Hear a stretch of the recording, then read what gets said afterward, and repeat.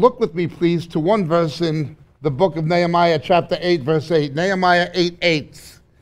And they read from the law or the Torah of God, translating or explaining to give the sense so that they understood the reading. There is only one verse in the entirety of Scripture.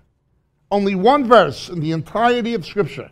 Something God only saw need to put one time, one place in His Word. There's only one verse, this one, that speaks to the issue of translations. Only verse. God said it only once. He didn't see a need to say it more than once.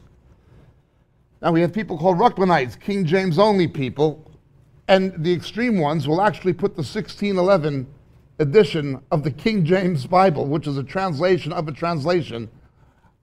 They'll give that priority over the original autographs in the original languages. In fact, Peter Ruckman himself said additions to the 1611 King James Bible are further revelation, which is a hell-damning sin according to the last thing Jesus said in Revelation 22. There's only one verse that speaks to the issue. Now, being able to expound the scriptures from the original Greek and Hebrew, that's a good thing. But it doesn't guarantee accuracy. The rabbis can read Hebrew perfectly, and they don't even know that Jesus is the Messiah. We can get somebody reading the scripture in Swahili, can see he's the Messiah. Without the illumination of the Holy Spirit, all of the academic and linguistic tools are useless. But with the illumination of the Holy Spirit, the Word of God tells us the priority is always on the original meaning of the original languages. The Jews came back from the Babylonian captivity, and they left something in Babylon, their mother tongue. They spoke Chaldee, they spoke Aramaic, they didn't speak Hebrew anymore, and they didn't understand the scriptures. The Levites had to explain the original meaning of the original scriptures. The priority is always on the original languages. Let no one tell you differently. Now let's go further. Brother Steve read Psalm 23. Psalm 23 is a beautiful psalm in English because of its prose, because of its poetic language, its imagery. I've seen a picture, and many of you, or probably most of you have, of Jesus with a long red frock against the background of rolling green hills, carrying a little lamb with a shepherd's crook in one hand and a little lamb in the other, surrounded by sheep. Now, I guess that does indicate something about his nature as shepherd, in that he carries the lambs and shepherds the sheep. But it's completely alien to the Sitzimleben, to the cultural context of Psalm 23. That's not what it's like in Israel. It is either desert or it is rocky hills, and following the seasonal weather patterns, to this day the Bedouin shepherds will lead the sheep from wadi to wadi, from oasis to oasis, looking for water in what can be a treacherously hot climate, especially for sheep covered with wool secreting lanolin when you have 120 degrees dry heat. It's nothing like that picture. It's like Leonardo da Vinci's fresco, The Last Supper in Milan. Well, it's a very nice picture, but there wouldn't have been any table and chairs at a Paschal Seder in the time of Jesus. They would have reclined on cushions on the ground around a three-sided table called the triclinium, that's for sure. It's just impression of Renaissance art. We have to understand in our mind's eye what Psalm 23 is actually describing. The most famous oasis, undoubtedly in Israel, is where King David hid from Saul, Ein Gedi. Barren wilderness, not far from Masada, not far from Sodom, along the Dead Sea. But even from the Jordanian side of the Dead Sea, you can see a green stripe going up the hill. It stands out starkly simply because it's the only green to be seen. You've got a wadi. A wadi is a dried up creek bed that during the rainy seasons becomes a flash flood zone. It can wash away a sheep and kill it easily, smashing it into rocks. About 10 years ago, 2 Israeli soldiers were actually killed in a wadi in the desert, washed away in a wadi and smashed up into a boulder and killed.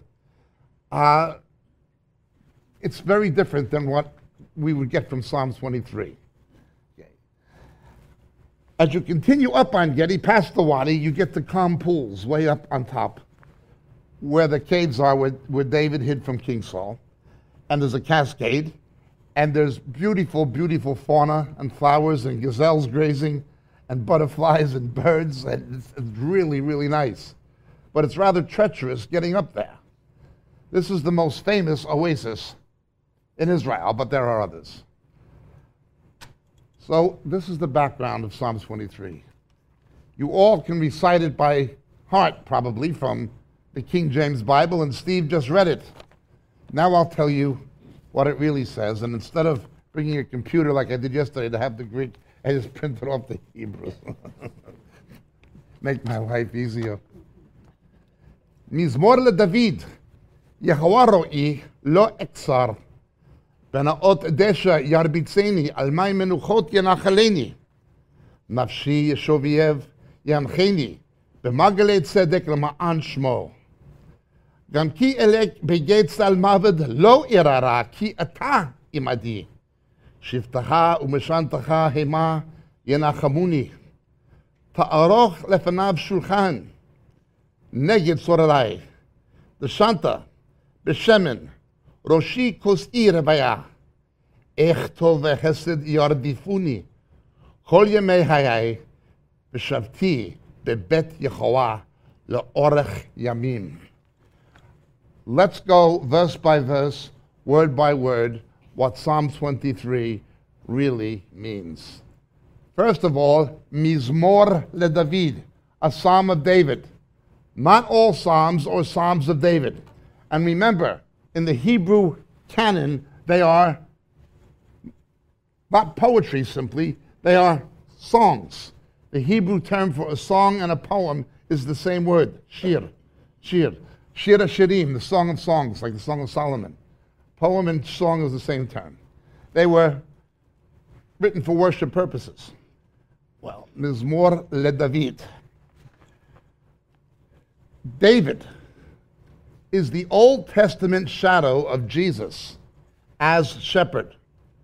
The Hebrew term for shepherd and pastor is the same word, ro'eh, the one who sees over, ro'eh, ro'eh. In Greek, it's the same. The main term is episkopo, epi, around, scopo, like a microscope, telescope, periscope, the one who looks over. There's also another Greek word, poeon, but the main one is episcopal. You get the word Episcopalian from it. Episcopal, okay? Episcopal. But ro'i in Hebrew. Mizmor LeDavid. When you read Kings and Chronicles, every king was compared to David. He was God's plumb line. He was God's standard.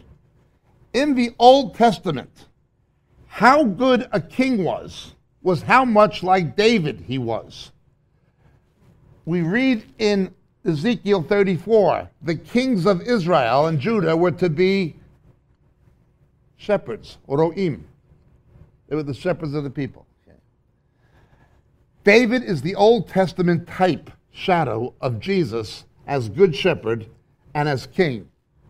How good a king, how good a shepherd the kings of Hezekiah, the Josiah, you see in Kings and Chronicles.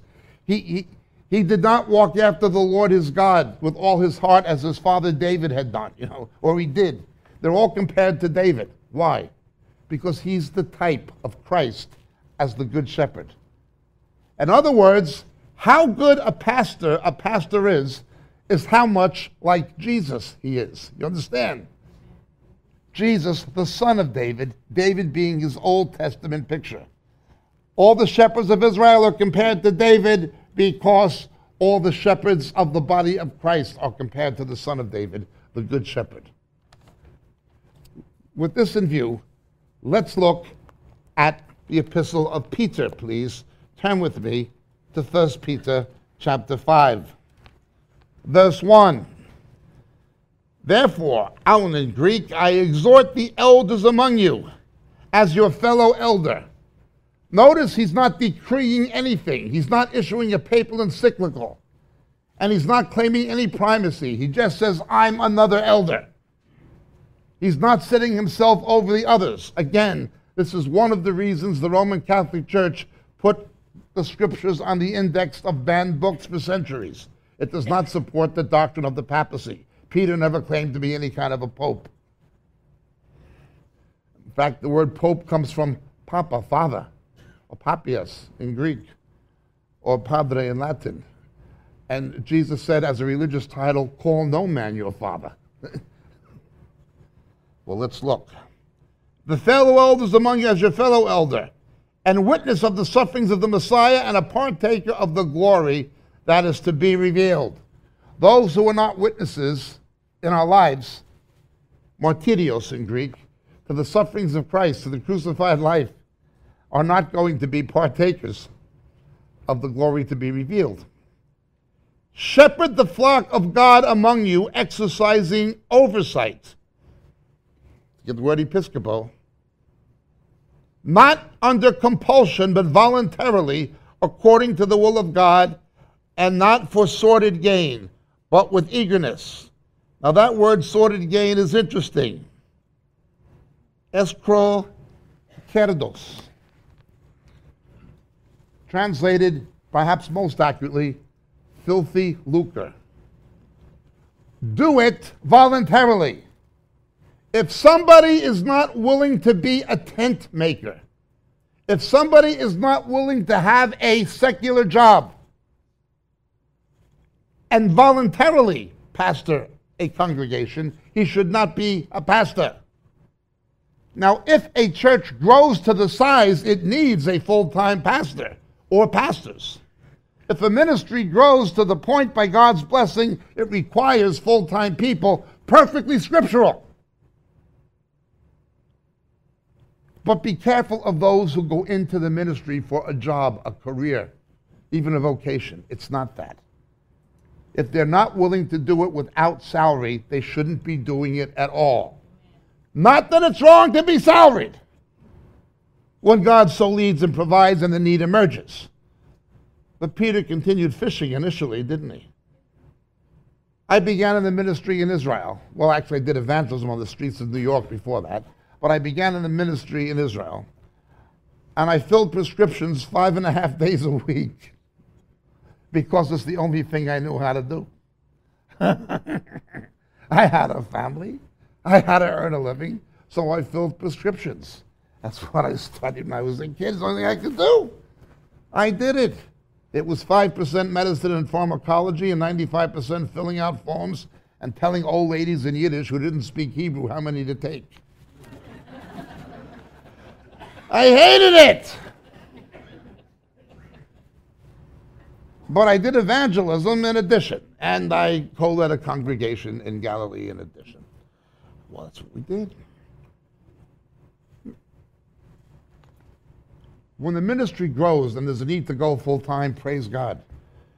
But if somebody is not willing to do it on an unsalaried basis, there's an element of sordid gain. They're looking for a job. The first thing they want to know about is the accounts, the money, the offerings, the size. They look at it the way the world does. They're not looking at a flock. They're looking at a business opportunity. Be careful of people like that. Now, on the other hand, those who work hard at preaching and teaching the Word of God, Paul says, count worthy of double honorarium. Money, not honor, honorarium, money. It's not easy. It looks easy, but why should you go to work in the factory or the office or the farm or the hospital or wherever you work, pay your own taxes, support your own family, and come and salary somebody to be full-time in ministry who's feeding you junk food week after week? Why would you eat in Burger King and pay for filet mignon, you know? Pay for Chateaubriand, pay for gourmet food when you're eating junk food. Well, I've warned about this many times. You see what these guys do.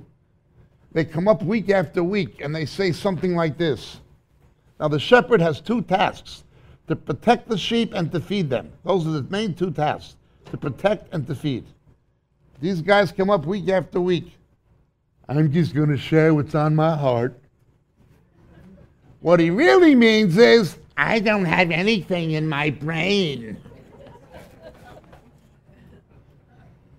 Study to show yourself approved. Those who work hard, if they don't study, they can't feed. God does not approve of such people. Neither should we. And we should certainly not approve of them with our checkbooks and our tithes and our offerings. Let them go out and get an honest job. This is tough. Let's continue looking what Peter says. Verse 3, not yet as lording it over those allotted to your charge, but proving to be examples to the flock. Leadership is by example. It's not enough to say what's wrong, you have to say what's right. But it's not enough to say what's right, you have to show people what's right. When error began overtaking the church, I was one of those people who began speaking up and saying this stuff is wrong, and that guys like Dave Hunt were right. And I was ostracized, and I'm still ostracized. Before I knew Jesus, I used to get thrown out of rock concerts, bordellos, nightclubs, things like that. After coming to know Jesus as my Lord and Savior, I get thrown out of churches.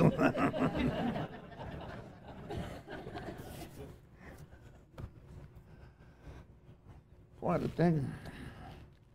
I just get back from the Philippines. We take care of impoverished kids in the Philippines and Africa. Leadership is by example. It's not enough to say what's wrong. You got to say what's right, but not just with your words, with your deeds.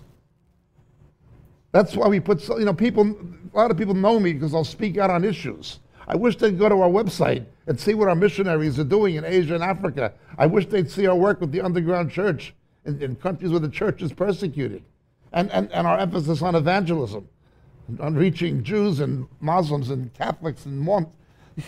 It's not enough to say what's wrong. You have to say what's right. But also say it not just with words. It's what you do. Unless you do that, you don't have the right to say what's wrong. You have to earn the right to say what's wrong by showing people what's right by what you do. Now, this is a struggle. Not lording it over. God hates heavy shepherding. Ezekiel 34. God hates heavy shepherding. We don't know who or what they were. There's different theories, but we know what the word means. Nicolaitans, if you don't know. Nicolaity, suppression of the people. A clergy class. Who are you to question us? They become a Christian Sanhedrin, the very thing that Jesus went against. The leaders should be the servants. That doesn't mean you don't respect their position and recognize God's gifting and calling, but it does mean nobody is above question if they deviate from Scripture. Nobody's above question if they deviate from Scripture. Be careful of people who only refute error. In Northern Ireland, I live in Britain, in Northern Ireland there's political Protestants, even political evangelicals. Everything they say about the Roman Catholic Church is true. They're vehemently anti-Roman Catholic, and everything they say about the Roman Catholic Church is true. The problem is, the only way to know what they're for is to know what it is they're against. It's totally reactionary. Galatians dealt with the issue of the law reactively, refuting error. Romans deals with the issue of the law proactively. The first and foremost defense against error is always a knowledge of the truth. Is this to say we should not refute error? No, but first make sure you're teaching the truth. You don't begin with error to define truth. You begin with truth to define error. The shepherd must feed the flock that way. If you're feeding them good food, their immune system is going to be able to reject infection more easily anyway. They'll be able to pick out false doctrine for themselves and know it's not scriptural. Then he goes on. And when the chief shepherd appears, you will receive the unfading crown of glory. Let's take the second point first. Martyrs get a crown, so do pastors. I have to go to Vietnam, and I shouldn't say this on TV. I go to countries where the church is persecuted. I've been in situations where every pastor has been in jail and prison, some of them tortured. They took one guy that was coming to my meetings. They arrested him for 18 days, knocked all of his teeth out. Then they let him go so everybody could see what happened to him. Then they arrested him again. I had to sneak out, get out of there. I go to this particular country to teach these pastors in secret meetings. I go to these countries to teach them about the Word of God. They teach me what the Word of God is about. By God's grace, I can teach them about the Word of God. They teach me what the Word of God is about.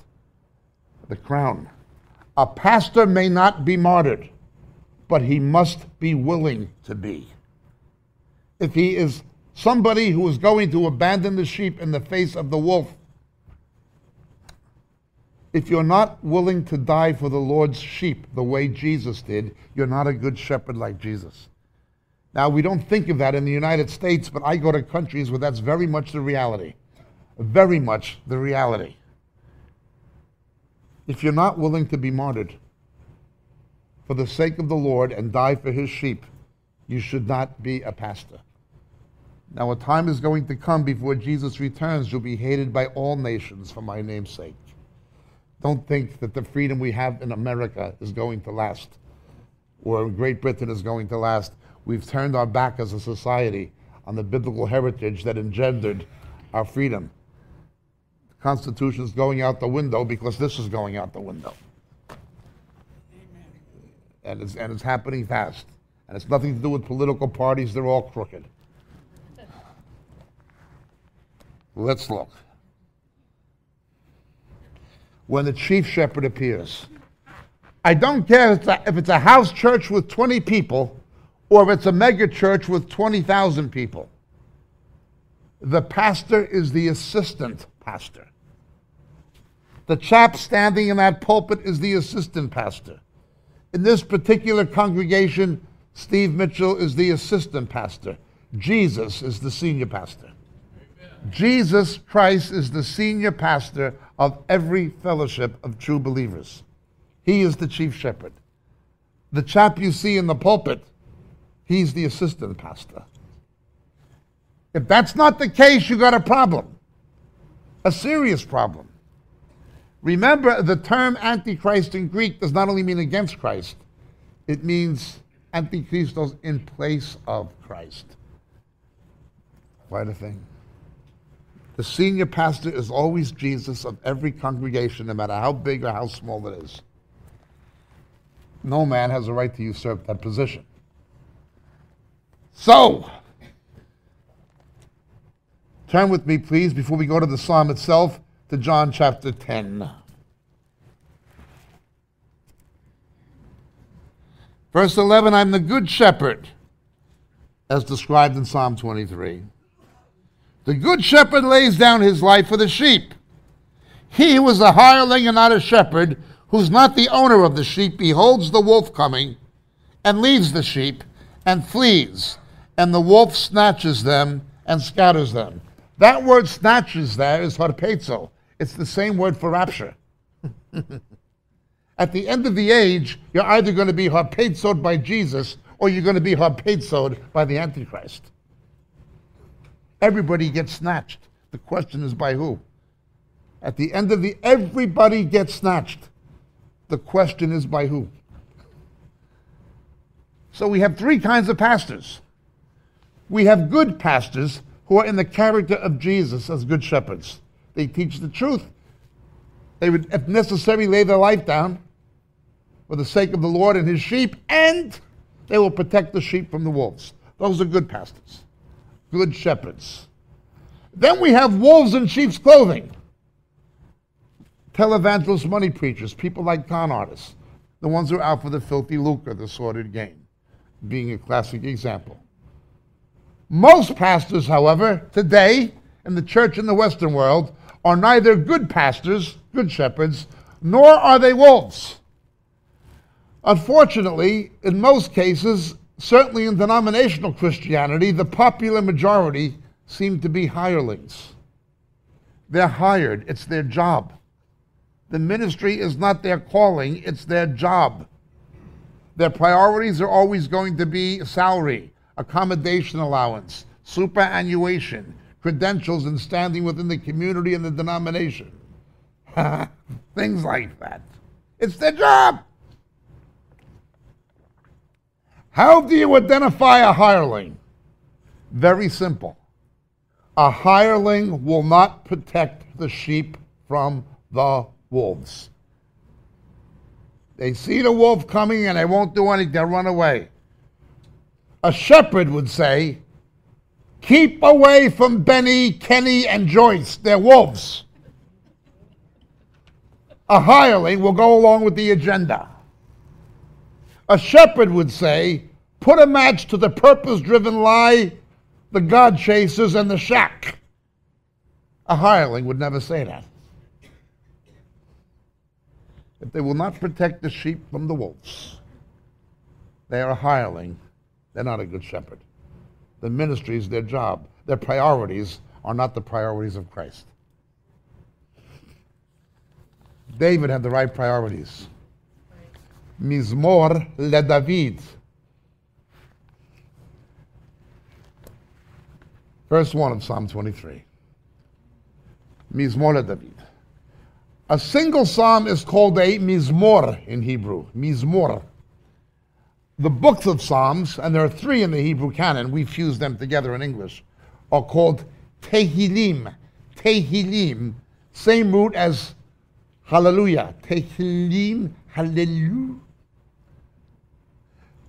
Book of Praises, it's a hymn book. Okay? It's a hymn book. Tehillim, hallelujah, praise Yahweh. Mizmor LeDavid. Yehovah ro'i lo eksar. It does not say the Lord is my shepherd. It is a Christological statement. Cross out the Lord from your Bible. It says Yahweh is my shepherd. It points to the deity of Christ. God himself is our pastor. God is my pastor. Jesus is God. Who's your pastor? Jesus Christ. Who's your assistant pastor? Oh, Steve Mitchell. Jesus is God. It does not say the Lord is my shepherd. It does not say that. Yehovah ro'i lo eksar. Not I shall not want. I shall not lack. I shall not lack the things the shepherd knows I need. Who knows what's better for a French poodle? The French poodle or a veterinarian? Who knows what's better for a little baby? The little baby or a pediatrician? Who knows what's better for us? Us or Jesus? We shall not lack the things he knows we need. However, his definitions of what we need can be quite different from our own at times. There can be substantial variance. Sometimes his grace is sufficient. Now, the money preachers have completely distorted this. There was one con artist who came to England from America named Avanzini. Oh, my Lord. A sister from our ministry was there with a couple of people, and when he opened his British office, and she asked him in the question time, he was going on about how Jesus is rich and his family was rich, and she asked him, then why did Mary bring a turtle dove? Why did she bring a poor person's offering instead of a spring lamb? He couldn't handle that. They threw him out. This guy, Avanzini, I saw him on a TV clip. I'm not telling you what he said. I'm just telling you what he said. He said, look at the widow's mite. It says she gave from her want. She gave because she wanted to get something. If that's your motive, don't give. If we gave every cent we've ever made to the Lord, we couldn't even begin to make a down payment for our salvation. If we gave every cent we ever made, we couldn't afford one drop of his blood. Another con artist was the earring lady from St. Louis. One of these days she's going to shake her head and break her jaw.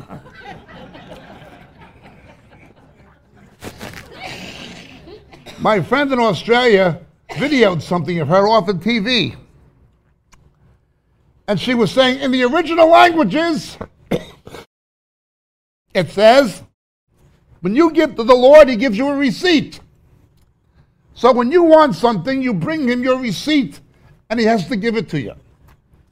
Now, of course, by giving something to the Lord, she made a contribution to her ministry, by implication. Well, I happen to know the original languages, and there are 3 words for receipt. In Greek, there are 2 words. The first is telestai, only occurs one place in John's Gospel. It means paid in full. When Jesus took our sin, he paid in full. Don't believe Roman Catholicism with the purgatory and auto atonement. The blood of Christ cleanses from all sin. Telestai, paid in full. Hallelujah. Nomine Patri, cum Filii, cum Spiritus Sancto. Miserere tui, omnipotens Deus, et missis peccatis tuis perducate et vicem aeternam. Amen.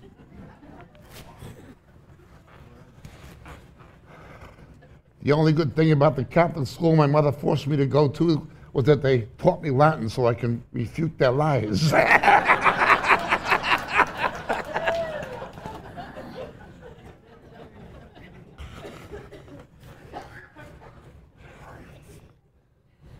Yeah, my family's Irish and Jewish. I went to a Catholic school and the Jewish Community Center. If you don't know, I was both sprinkled and clipped. I've seen 2 false religions in my life. One a total corruption of the Old Testament, the other a total corruption of the New. But Jesus saved me anyway. Well, let's understand this. The first word is tetelestai. The second word is arabanon. Arabanon. We translate it normally in English as pledge or earnest. The Holy Spirit is our receipt. It proves we were bought by the blood of Jesus.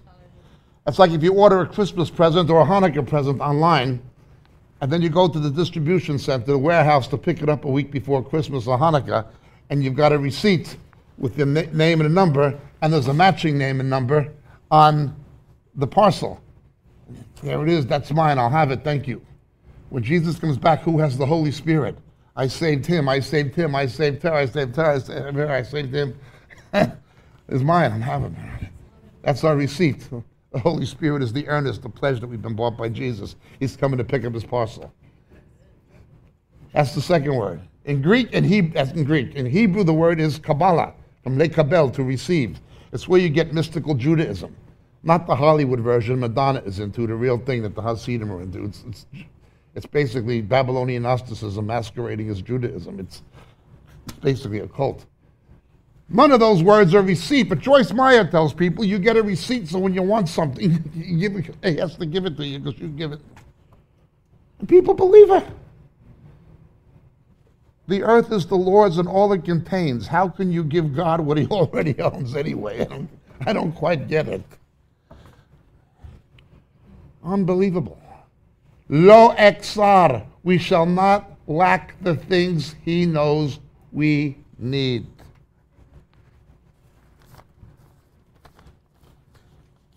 Verse 2. Benaot desha yarbitzeni, al mai menuchot yanachaleni. Get your pencil with a good eraser. He makes me lie down in green pastures and leads me next to quiet waters or beside waters still. Wrong, wrong, wrong. The word green, yarok, is not in there. He brings you to an oasis to try to survive if you're a sheep. That heat and that climate is nothing green about it. It's just foraging. The word green is not in the Hebrew. Only after the rainy seasons do you get a lot of green in certain areas of Israel. Well, anyway, let's understand this further. Let's go back to the Dead Sea. Sheep are nervous, easily excitable, and rather stupid. No wonder Jesus used them as figures of Christians.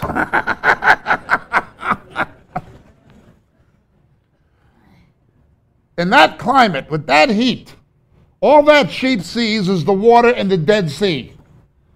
The high saline content would be fatal, would be noxious to that sheep and kill it. But a sheep's going to head for it. The shepherd's got to keep the sheep away from the Dead Sea. But then they see the wadi with the rushing water. A sheep would easily get washed away and killed. Keep away from the rushing water. He takes them up to the pool, to the oasis, to the neve in Hebrew, to the waters still.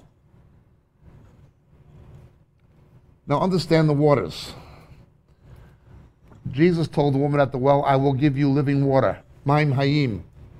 John 7:38 and 39. I'll give you living water. This he spoke of the Holy Spirit. The water of the Holy Spirit, Maim Hayim, is water still. Okay? It comes from the rain, from the water table. Isaiah 44:3. I will send rain upon your descendants and pour out my spirit. This is how pouring of the Holy Spirit is represented by rain in biblical typology. We have tapes explaining it on the Autumn Feast of Israel. You can get the teachings if you want online or whatever. But a sheep doesn't know that. The high saline noxious waters of the Dead Sea, or the rushing wadi, they'll go for that. The shepherd has to keep them away from it. Take them to where the waters are still. We're told twice in the New Testament, for instance, the fruit of the Spirit is ikrete, self-control. When somebody's not in control of themselves, God is not in control. If you get somebody who's an alcoholic and he becomes a Christian and he backslides and he or she begins drinking, hitting the jug again, are they in control of themselves? No. Why? Because God's not in control of them. You see these people saying crazy. I remember people coming back from Pensacola, Florida, and Toronto, Canada. These counterfeit revivals, and this is what they were saying. I know it was God. I couldn't control it. These manifestations. By virtue of the fact they couldn't control it, proves prima facie it cannot possibly be God. You've probably heard other ones. I have to prophesy, hallelujah. When the Spirit of the Lord comes on me, I'll have to prophesy. You have to prophesy? The spirit of the prophets is subject to the prophets. That proves it's not the spirit. You don't have to. You shouldn't suppress the spirit, but you better make sure it is the spirit. And if you're that crazy, you'll be deluded by anything. The sheep will always drink from the Dead Sea. They'll head straight for a wadi and get washed away and crushed. They'll get on the next airplane to Pensacola, or they'll drive up to Toronto Airport, Vineyard, or some nonsense. That Holy Ghost bartender, that other freak with the tattooed goon, the pedophile. They'll go after all of this stuff. They're all nuts. Shepherd will keep them away from it. Oh, the Spirit of God is moving! That's not the Spirit of God. His waters are still. It doesn't mean it's not exciting. But it does mean it's not noxious. Well, let's look. Verse 3. Nafshi yeshoviev yamchini b'magalei tzedek lama'an shmo. He restores my soul and guides me in the paths of righteousness for his name's sake. The term there is not paths. Cross that out. It's circles. Some suggest it is a circular path, sheep trail, going up to the top of a hill with a brook on it, could be. But also in the desert, the shepherd draws a circle at night with the staff, and they set fires around the periphery and put the sheep in the middle. They sleep in shifts. One shepherd always patrols the periphery because the serpents burrow under the earth and then surface to attack. He's got these fires illuminating the circle, and he watches. And when he sees the serpent, crushes its head. Okay. People who are out of fellowship are in danger, especially in the last days. Hebrews 10:25. Forsake not the fellowshipping together one with another, especially as you see the day approaching. If we can't stand together, we're never going to stand alone. I get people from all over the world saying, I can't find a good church where I live. Well, welcome to the club. Many people can't. What do I tell them? Meet in a home, but you must be in fellowship. Okay. Now, a lamb tends to wander away from the rest of the flock. To this day, the Bedouin shepherds still do it. Biblical anthropologists still study Bedouin culture to understand ancient biblical culture. Even back to patriarchal times, there's things that have not changed much. It's amazing in Bedouin culture. That's why the anthropologists study it. They take a sheep, and at a certain joint in the leg, they break it. So the sheep can't walk, the shepherd has to carry it. Then when it walks with a limp, and it hugs the knees of the shepherd, keeps close to him, won't wander off anymore. In time, though, the osteocytes will come together, the bone tissue will reknit, and it will be as if it was never broken. The shepherd knows how to do it. The correction of the Lord. Better to break the little lamb's leg than the little lamb become lamb chops for the big bad wolf. Lambs tend to wander off. New believers are enthusiastic. They have their first love. Praise God, they have their first love. They think they can be Peter, James, and John for the first week. But they don't have any real knowledge of Scripture. I think they do.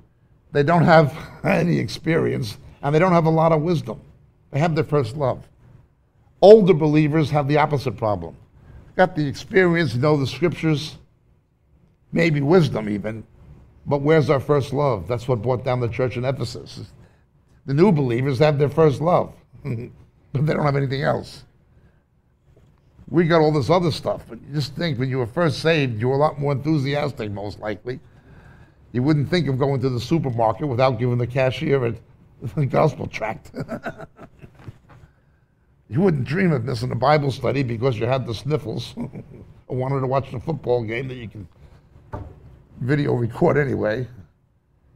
They got their first love, but they don't know anything. It's in the Magalei Tzedek, the circles of righteousness. People who are out of fellowship are much more vulnerable. When you're out of fellowship, you're much more vulnerable to sin. The world can ensnare us much more easily when we're out of fellowship with other believers. Take a guy, say he had a problem with gambling. He's not going to go into we have these in England. He's not going to go into a betting shop if he's walking down the street with another Christian or he's on his way to church. But if he's not in fellowship, he's going to be much more likely to slip back into his old nature. Or if he was an alcoholic, into a saloon or whatever, or a sex thing or whatever it happens to be with everybody. Everybody's got something. Male or female, everybody's got something. Don't worry. And the devil knows what it is. The Magalei Tzedek is where he leads us. The Lord showed me I don't need any church. No, the Lord didn't show you that. If you're following him, you'll be in the Magalei Tzedek. But it says in the Magalei Tzedek, he restores my soul. Wrong, wrong, wrong. Cross out restores. The term mechadesh, to renew, is not there. I'll tell you what it says once again. What it says is, Magalei Tzedek lama'an shmo, nafshi yeshoviev. He causes my soul to repent. In Hebrew, repentance means to turn, teshuvah. In Greek, the same, metanoia. One of the things that spurred Luther in the Reformation, he learned from a French humanist scholar, Lefebvre, that the Greek word metanoia didn't mean the Roman Catholic sacrament of penance. It meant to repent. Okay. So, how does the Lord restore us emotionally? How does it restore our soul? You're on your way to church, your unsaved husband picks a fight with you, you get in a traffic jam, you're this, you're that, your kids are driving you nuts, and oh, listen. Think your son is smoking pot, and your daughter's sleeping around, and your family fight, and you walk through that door, and everybody's singing Amazing Grace. And the Spirit of God is moving. And you feel like you just crawled out of a gutter. That's because in a matter of speaking, you did.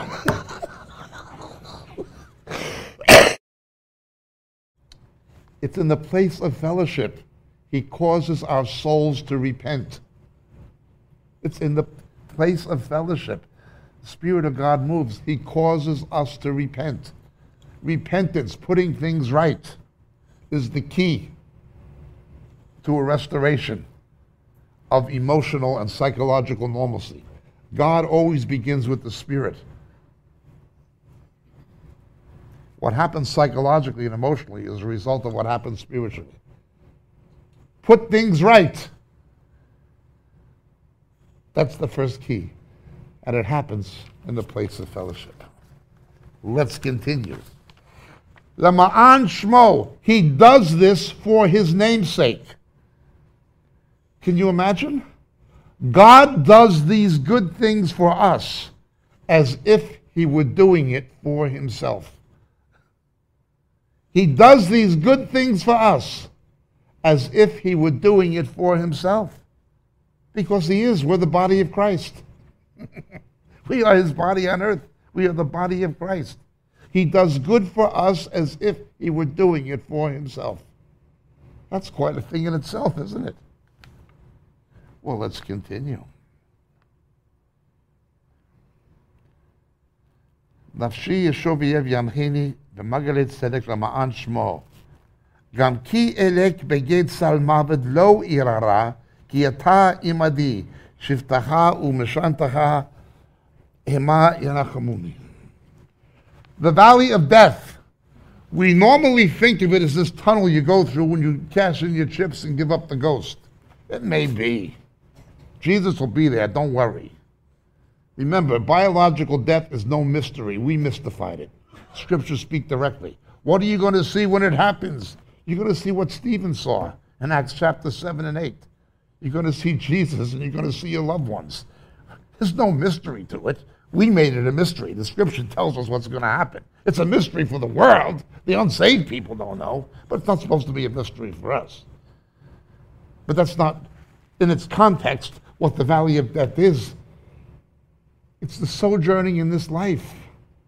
The gazelles that Ein Gedi can cause the rocks to fall and do. And they're predatory animals. A shadow can't hurt you. Sal Mavet, the shadow of death. A shadow can't hurt you, but it tells you there's something nearby that can. As long as you stay with the shepherd, don't be afraid of the shadow. The enemy cannot touch the new creation. You understand?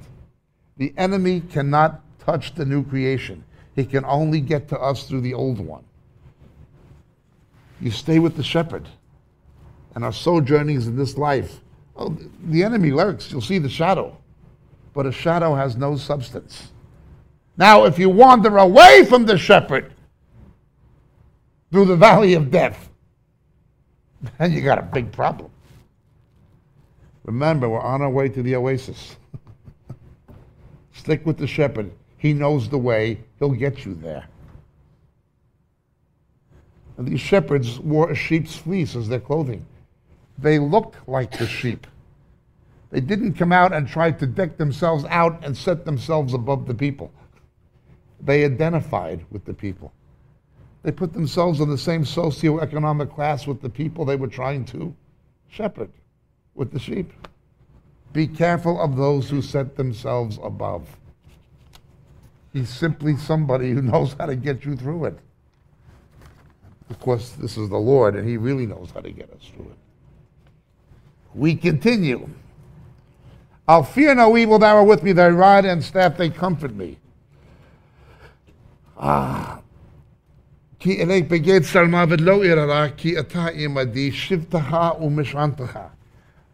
Most scholars think it's the same instrument applied two different ways, thy rod and thy staff. Notice it puts the rod first. The correction of the Lord in our lives is as much emblematic of his love for us as is the staff we lean on. We all love to sing, what a friend we have in Jesus. We can lean on Jesus. That's true, but that's the staff. When he clunks us over the head for being stupid and doing stuff we know we shouldn't, that's also his love. You dumb sheep, I told you not to go to Toronto. I told you not to give any money to Benny Hinn. Get over that. That's as much an emblem. It's as much symptomatic, it's as much indication of his love. The rod proves his love as much as the staff. The correction of the Lord in our lives is demonstrative of his love just as much as our capacity to lean on him when things are tough. Thy rod and thy staff comfort me. We should derive comfort from both. The very fact that he's clonking us over the head proves we belong to him. He only corrects his children. The fact that he clonks us over the head proves we belong to him. Everybody's got something. See those things over there? They look like crutches. That's a cross. That's a cross Jesus gave. He can heal me in 1/10 of a second if he wanted to. For some reason, he's given me those things. I don't fully understand what the reason is, but I partially understand it. And someday I will fully understand it, but I know it's from him. Now, the devil and bad health and claim they're healing. I know all of that stuff. The Lord's healed me from, I was a strung out cocaine addict. And I was delivered from hard drugs like that. No withdrawal, nothing. I was a freak. I got friends dead from drugs. And I was just like, I know the power of God to deliver and save and heal. I've seen the Lord heal people of all kinds of things.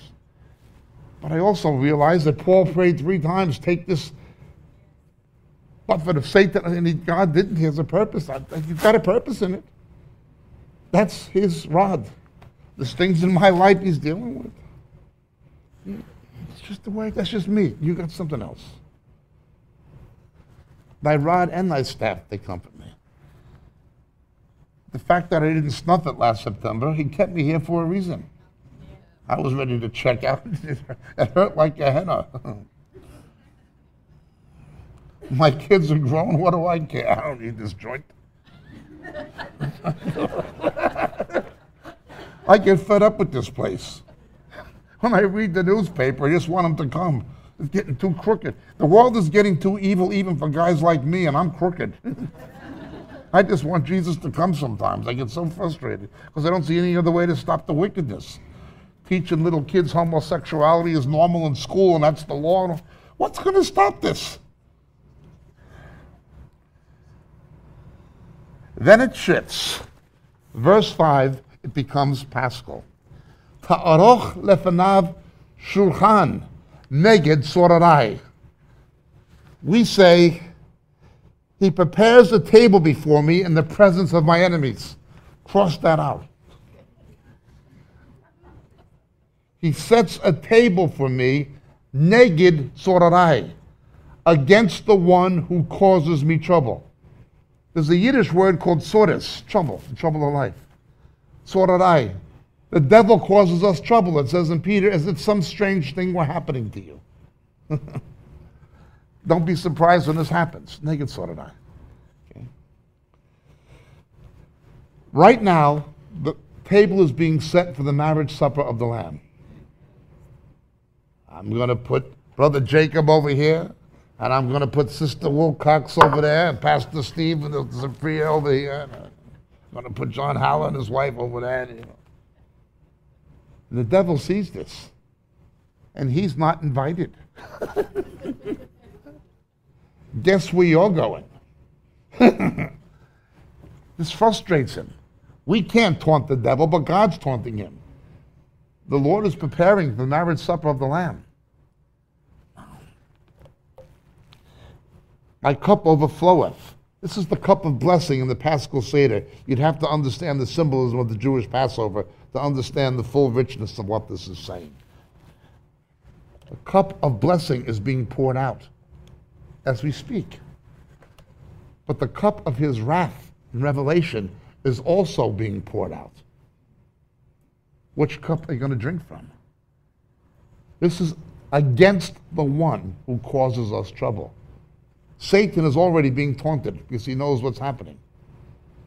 I saw a t-shirt once some Christians made in California. The next time the devil reminds you of your past, remind him of his future. And boy, that t-shirt was a good t-shirt.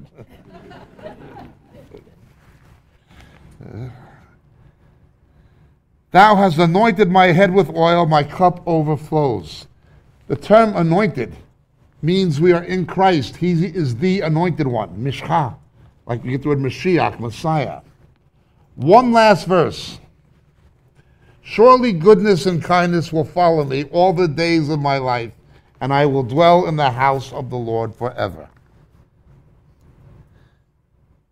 In Hebrew, it's a little different. Ech tov vehesed yordifuni, kol yemei hayai, v'shavti bebet Yehovah le'orak yamim.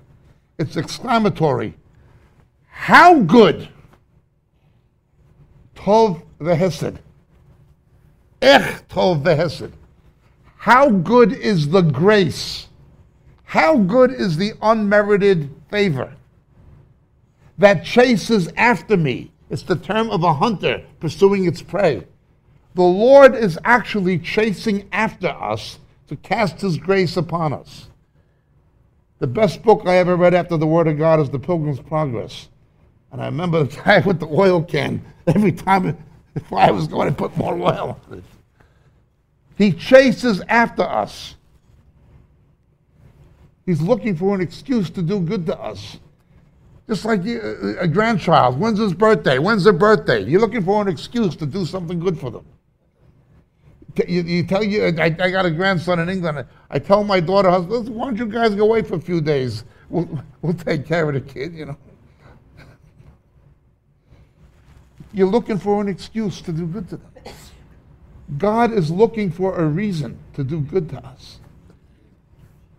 Ech tov vehesed yordifuni kol yemei hayai.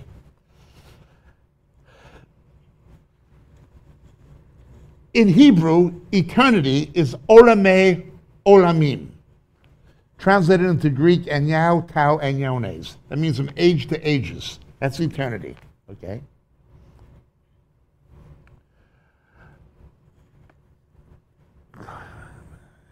Then there's Yamei Hayecha, your life in this world. But here it's something else. Ech tov vehesed yordifuni kol yamei hayai. It's both in this world and in the world to come. It's an inclusive term. It's not rak behayim, right? Not just in this life. It's both in this life and in the world to come. Remember, biological death and biological birth for the believer are perfunctorial. Real birth is second birth. Real death for the unsaved is second death. To escape the second death, you have to have the second birth. Whatever happens to us biologically is only of temporal consequence. It has no ultimate meaning. We are already living our eternal life. Jesus abolished death, katargeo in Greek. It has no power over us because it had no power over him. However, although we have our eternal life, we have to understand. Ech tov vehesed yordifuni kol yemei hayai. B'shavti bebet Yehovah le'orak yamim. It's not just in this life. It'll be in the millennial reign of Christ and in eternity. For the believer, the best is always yet to come. It doesn't matter how tough life gets in this world. The best is yet to come. And it doesn't matter how good life gets in this world. The best is yet to come. Not only will the bad things no longer matter when Jesus comes, again, John chapter 16, but the good things will not matter either. The best is always yet to come. For the unsaved, the worst is always yet to come. Unless you are in Christ, the older you get, the less you have to live for. In Christ, the older you get, the more you have to live for. For the unsaved, it ends at the grave. There their troubles begin. For us, it begins at the grave. There our troubles end. That's assuming we're not here for the rapture. I'm going to ask Steve just to let me tell one little anecdote very briefly. We have a mission in Africa for AIDS kids, and we have another one we're associated with in Uganda. If you know any missionaries who want to go to Uganda and take care of AIDS kids, let us know. We need some missionaries for Uganda. But anyway, when I go to South Africa, I get to the airport, and I've got to do a lot of stuff. Well, I've got to change money. Where's the Bureau de Change? Got to do the financial thing. Then I got to do some work before I fly out. Where's the business center? Got to go to do some work. Then I got to buy some gifts for the kids. Where's the duty free? Right? Oh, the malaria. I got to go to the airport clinic or the pharmacy and get some Lariam. You got to do the health thing, the business thing, the financial thing. But I love going into the departure lounge. In the departure lounge, there's a selection of literature about South Africa. Shows you about where you're going. Posters of elephant and rhinos up in the Kruger National Park, and Zulu warriors in the native headdress and things like this in Cape Town, one of the most beautiful cities in the world. Then there's a smorgasbord of food and wines from South Africa, a taste of where you're going. This is the departure lounge. This is the literature that tells us about where we're going. The Lord's Supper is an appetizer of the marriage supper of the Lamb, as well as a memorial of what he did. It's a foretaste of the cuisine waiting us as he sets this table. We get a dim view of where we're going, but we also are with other people going to the same place. Out there, you got to do the work thing, the business thing, the financial thing, the commercial thing. You got to do all the health thing. You got to do all that. But it's great to have that done and come in here. The departure lounge. This is the departure lounge. One or two things are going to happen. Will Jacob Prasch and Steve Mitchell please report to gate B47 for your departure? Or will all passengers depart to gate B47 for your departure? I don't know if we're flying out of here individually or if we're getting on the same plane with the rapture, but we're getting out of here. And we're coming back with Jesus for the millennium. And then things get really good. For the believer, the best is always yet to come. For the non-believer, the worst is always yet to come. The older you get, the less you have to live for. Mizmor leDavid Yehovah ro'i lo eksar bena'ot desha yarbitzeni al may menuchot yanachaleni nafshi yeshovi evyamcheni Magalet tzedek למען שמו. גם כי אלק בגית צלמוות לא יררה, כי אתה עמדי, שבטך ומשענתך המה ינחמוני, תערוך לפניו שולחן נגד צוררי. דשנת בשמן ראשי, כוסי רוויה. איך טוב וחסד ירדיפוני כל ימי חיי. ושבתי בבית יהוה לאורך ימים. Because of Jesus, we will dwell in the house of the Lord.